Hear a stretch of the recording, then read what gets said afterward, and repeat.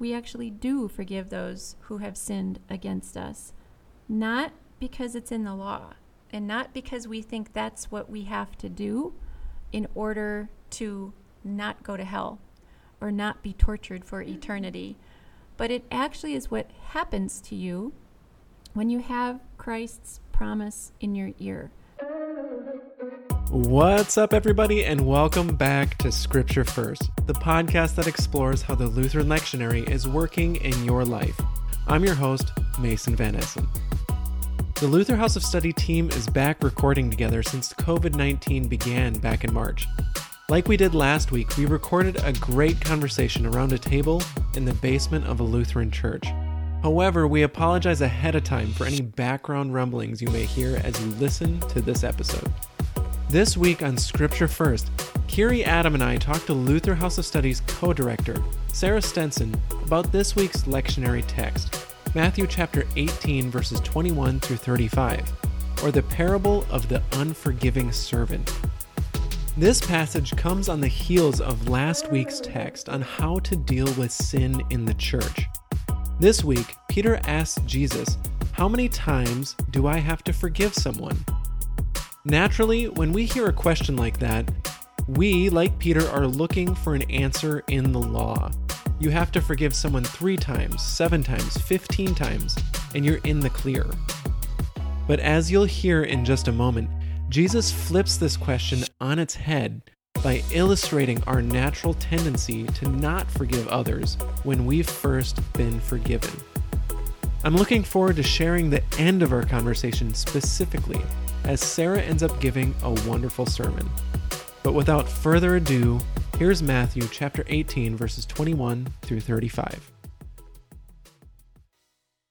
Then Peter came and said to him, "Lord, if another member of the church sins against me, how often should I forgive?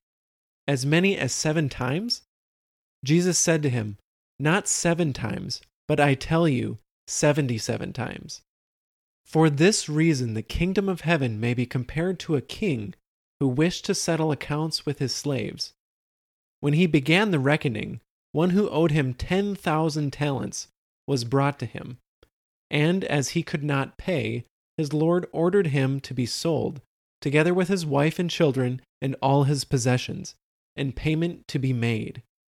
So the slave fell on his knees before him, saying, 'Have patience with me, and I will pay you everything.' And out of pity for him, the lord of that slave released him and forgave him the debt. But that same slave, as he went out, came upon one of his fellow slaves who owed him 100 denarii. And seizing him by the throat, he said, 'Pay what you owe.' Then his fellow slave fell down and pleaded with him, 'Have patience with me, and I will pay you.' But he refused. Then he went and threw him into prison until he would pay the debt. When his fellow slaves saw what had happened, they were greatly distressed, and they went and reported to the Lord all that had taken place. Then his Lord summoned him and said to him, 'You wicked slave, I forgave you all that debt because you pleaded with me. Should you not have had mercy on your fellow slave as I had mercy on you?' And in anger his Lord handed him over to be tortured until he would pay his entire debt. So my heavenly Father will also do to every one of you if you do not forgive your brother or sister from your heart." And now on to this week's conversation.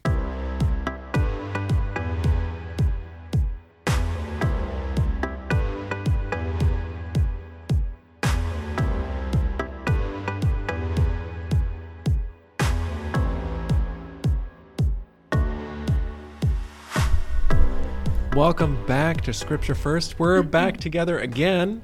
This time, we're with Sarah Stenson. Thanks for being here, Sarah. Yeah, it's good to be here. It's nice to see you. You too, thank you. You're welcome. Okay, so diving in. Can you give a little bit of context to this text before we get to the story and everything that follows, since it is so directly related to what Krogan was talking about last week? Yes. So these verses follow immediately on the heels of what you heard last week with how we deal with sin among congregation members, among people in the church. And so these verses pick up right after where it ended last week. And we hear Peter then asking the question in that context, Lord, if another member of the church sins against me, because that's what he was talking about with Jesus, how often should I forgive? As many as 7 times. So Peter goes right down the path, and I heard your discussion last week, but he had to write down the path of turning Jesus' words into a prescription or into a law, because he's now looking for the answer in the law. Tell me, how high do I have to jump? How often should I forgive? And then he specifically says as many as 7 times. And the reason for that, or one of the reasons, is likely that he thought saying 7 times was pretty extreme, because some rabbis in Peter's time were teaching that you needed to forgive someone only 3 times. So he more than doubled what he had been taught as a Jew. This is how many times you have to forgive. So he doubles it and then some when he says as many as 7. And then you look and see what Jesus did, and Jesus says not 7, but I tell you 77 times. Well, that's kind of, he was trying to be sarcastic, being like, haha, I'm going to be like, I'm more than doubling it. And Jesus is like, okay. Yeah. You want to play that game, Peter? Here you go. Yeah, exactly. And You're Peter's still like, wrong. Oh, not again. Exactly. Well, And I feel like a lot of people can put themselves in Peter's shoes, or that feel Peter's question. At least I do. Like, that's a pretty valid question coming off of what we talked about last week. And 77 times, I've never forgave anyone 77 times. It's like extreme. It is an extreme. And Jesus is kind of playing Peter's game here, which he tended to do that. You've heard us talk about us turning up the heat in the law. So he's really telling Peter, oh, you want to play that game, Peter? And you want me to tell you how many times? Mission impossible. In the law, 77. Actually, in the Greek, it's 70 times 7. So some of you may see that in your translation. It really doesn't matter, though, what the specific number is, because Jesus is basically saying here, forgiveness is limitless. There is no end. You cannot count it in the law, and you certainly cannot count it to your own credit or your own righteousness, which is what Peter was trying to do. How high do I jump? And Jesus went, okay, that high. Not possible in the law. Yeah, he still wasn't hearing the words that we finished on last week. Right. From Christ. Right, and he did exactly what Adam was saying. Peter is no different than the rest of us now, because I'm confident most of us, on first hearing of this text, you're going to go to the law just like Peter did. Okay, I have to forgive, and especially, by the way, when you get to the end of this week's text, that's really going to sound in our ear as law if we don't preach it as law and gospel, which we'll talk about. Mm-hmm. But it is our knee-jerk reaction or tendency is to hear everything in the law, which is what Peter was doing. How high do I have to jump so I can make sure I'm on the right side of what you're saying, Jesus, which literally confirms his problem and ours. We're trapped in the law. So then he gives us a story. He says, "For this reason, the kingdom of heaven may be compared to a king who wished to settle accounts with his slaves. When he began reckoning, one who owed him 10,000 talents was brought to him. And as he could not pay, his lord ordered him to be sold, together with his wife and children and all his possessions, and payment to be made." Can you kind of talk a little bit about what this first, it looks like 2 or 3 sentences, what's happening here? Yeah. The 10,000 talents, it's like a monetary unit Mm-hmm. at the time. It's an impossibly high number for anyone to repay, and especially this slave. He's not going to be able to repay 10,000 talents. And you might hear conversation, or even biblical scholars might argue about, so what would be the equivalent today? Doesn't matter. The thing that matters is It's a lot. It's a lot. It's a Yeah. lot. It's a lot. It's a lot for He a slave, could you not know. pay it back. Yep. And it's an incredibly high number that this slave owes and then is forgiven. The debt is is gone. And you'll see his response here, actually, in verse 26. The slave fell on his knees before him, saying, "Have patience with me, and I will pay you everything." And so, again, as you may have picked up, I kind of like the Greek stuff. So that the slave fell on his knees before him, saying, in that little clause, there's actually in the Greek a double sense of falling down on his knees. It's this pezon, and then this deep obeisance, deep reverence, prostrating himself on his knees, which is proskuneo. So it's this double sense of incredible humility and reverence, falling down on his knees, saying, "Have patience with me, and I will pay you everything." And literally in the Greek there, the "have patience" means don't retaliate with anger. Don't make me pay for this out of anger. Be patient. And of course, the Lord, the slave owner, does release him. He forgives the debt. Specifically now, out of pity, that Lord of the slave released him and forgave the slave the debt. The pity here is a word we've run across before. It's that splagnizomai, which means moved with compassion. Mm-hmm. I can see you trying it, Kiri. She's That mouthing is an the ugly words. spelling. I love it's one of my favorite Greek words. I love that That word. doesn't shock me one bit. Splagnizomai. Yeah. Anyway, Oh my goodness. literally moved with compassion, which is pity, moved with compassion.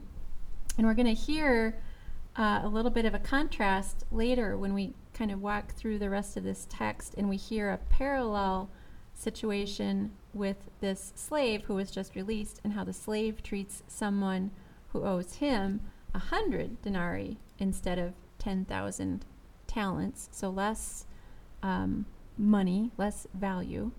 But kind of hold on to that word, the splagnizomai, out of pity, because we're going to talk about that again here in 5-6 verses or so. There's kind of an incredible amount of emotion then, the last two, just what you said, Sarah, with the prostrating, the kneeling before, and then from the slave, and then from the Lord, the pity, the compassion. There's a lot happening I agree. there emotionally. There is, and this is a pretty familiar story, which again is why I think it's really valuable and actually kind of fun to go into the Greek, to just slow down when you're reading these texts or listening to the podcast, to slow down and really kind of soak in the language and not just rush through to the end, or, oh, this is a familiar story and we kind of know the ending. And no, it's an incredible story, because look, the very next thing after we have this, you're right, deep emotion with this double sense of bowing down and the proskuneo, and then the slave is released. That same slave who was just released had this incredible emotional reaction. He goes out and he comes across one of his fellow slaves, so another slave who owed the first guy 100 denarii. He seizes him by the throat. He grabs him by the throat and says, "Pay what you owe." So, and we're all laughing like, what an idiot. But guess what we all do? And we're going to talk about this when we hear the words of forgiveness, and then we start looking around and thinking, well, that guy down the street shouldn't get forgiven. That's exactly what this slave, the first slave, is doing when he grabs the other guy by the throat. Pay what you owe. I guess it, honestly, it makes sense because of the fact that, he's desperate. You know, he's probably just thinking of himself and thinking of trying to pay back his owner, his He king. doesn't have to doesn't pay need him to. back, He doesn't though. need to. He isn't desperate. He's just been freed, released from the whole debt. He's That's just true. kind That's of a jerk. Basically, he's still trapped in the law. Yeah. He wants more. It wasn't enough. It wasn't enough Yeah, to so have it was the it had nothing 10,000 to talents had- forgiven. it had nothing to do with the sincerity of his plea. It had nothing to do with how emotional he was or anything like that, because he was forgiven regardless of his own action. Yeah. Like he didn't earn it by being so sincere. No. No, that was an honest emotional reaction. And yet he turns around, runs into this next guy who owes him much less money or value, and grabs the guy by the throat and says, pay me what you owe. It's like Pay a me. Quentin Tarantino movie right there. I'm thinking of a movie, yep. Okay, so that kind of leads me into a question with this next part. Then his fellow slave pleaded, have patience, and I'll pay you, but he refused. Then he went and threw him into prison until he would pay the debt. Now, this is just my mind, and I'm just kind of thinking in hierarchy, and maybe you don't know this. How was that slave able to throw his fellow slave into jail? How did, like... I am not familiar with the criminal justice system at the time. I guess I just know. don't get it. But you're I a didn't resident do- lawyer. I did not do criminal law, especially from 2,000 years ago. You didn't take Above that my course? know note the grade. answers. I'm I gonna don't know. write to Carrie. the University of Minnesota. and say Exactly. they I need missed to that course, update their University of curriculum. Minnesota. I want my money. I want my money back. Yeah.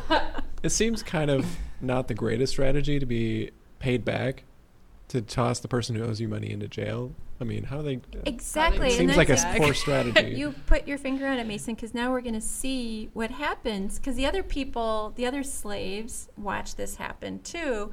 And they're not only just thinking, not the best strategy, but they're thinking, what a jerk. Yeah. Look what he just did. He had this forgiveness of this huge amount, and then he goes after this guy for much less, grabs him by the throat, throws him in prison.